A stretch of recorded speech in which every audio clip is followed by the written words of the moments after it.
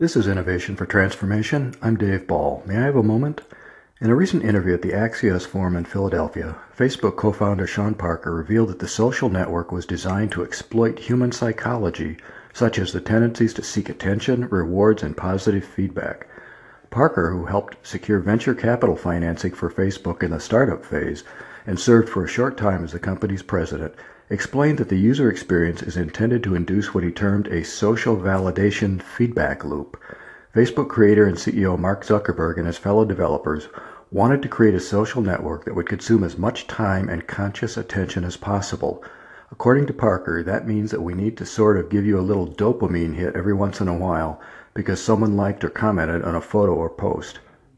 According to an article published in the Journal of Neuroscience in 2013 by researchers at the University of New South Wales, Australia, dopamine release in a region of the brain called the nucleus accumbens creates a stimulus that signals delivery of a reward.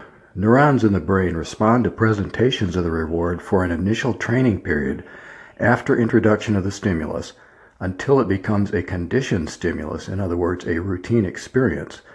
Beyond the training phase of activity, the neurons respond to new sources of stimulus above the baseline of anticipated conditioned behaviors, but do not respond as strongly to the conditioned stimulus. The brain continues to seek infusion of dopamine to stimulate the reward mechanism. Suppression of dopamine levels is associated with addiction. Thus, it is postulated that frequent use of social networks can lead to addictive behavior. Similar effects have been associated with prolonged viewing of television and video games. Facebook was launched in 2004 and now reaches 2 billion people each month.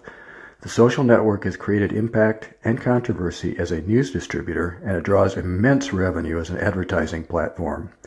As for the long-term impact of Facebook and other social networks, Sean Parker commented that God only knows what it's doing to our children's brains. If daily interaction with smartphones and computers is associated with changes in brain development, attention span, and critical thinking skills, parents in particular, and society in general, will be challenged to manage technology more responsibly. According to the Bible, God designed us to enjoy a weekly Sabbath to refresh our mind, body, and spirit. Perhaps we can all benefit from a regularly scheduled daily and/or weekly break from social networks and electronic media. Please share your thoughts and be blessed.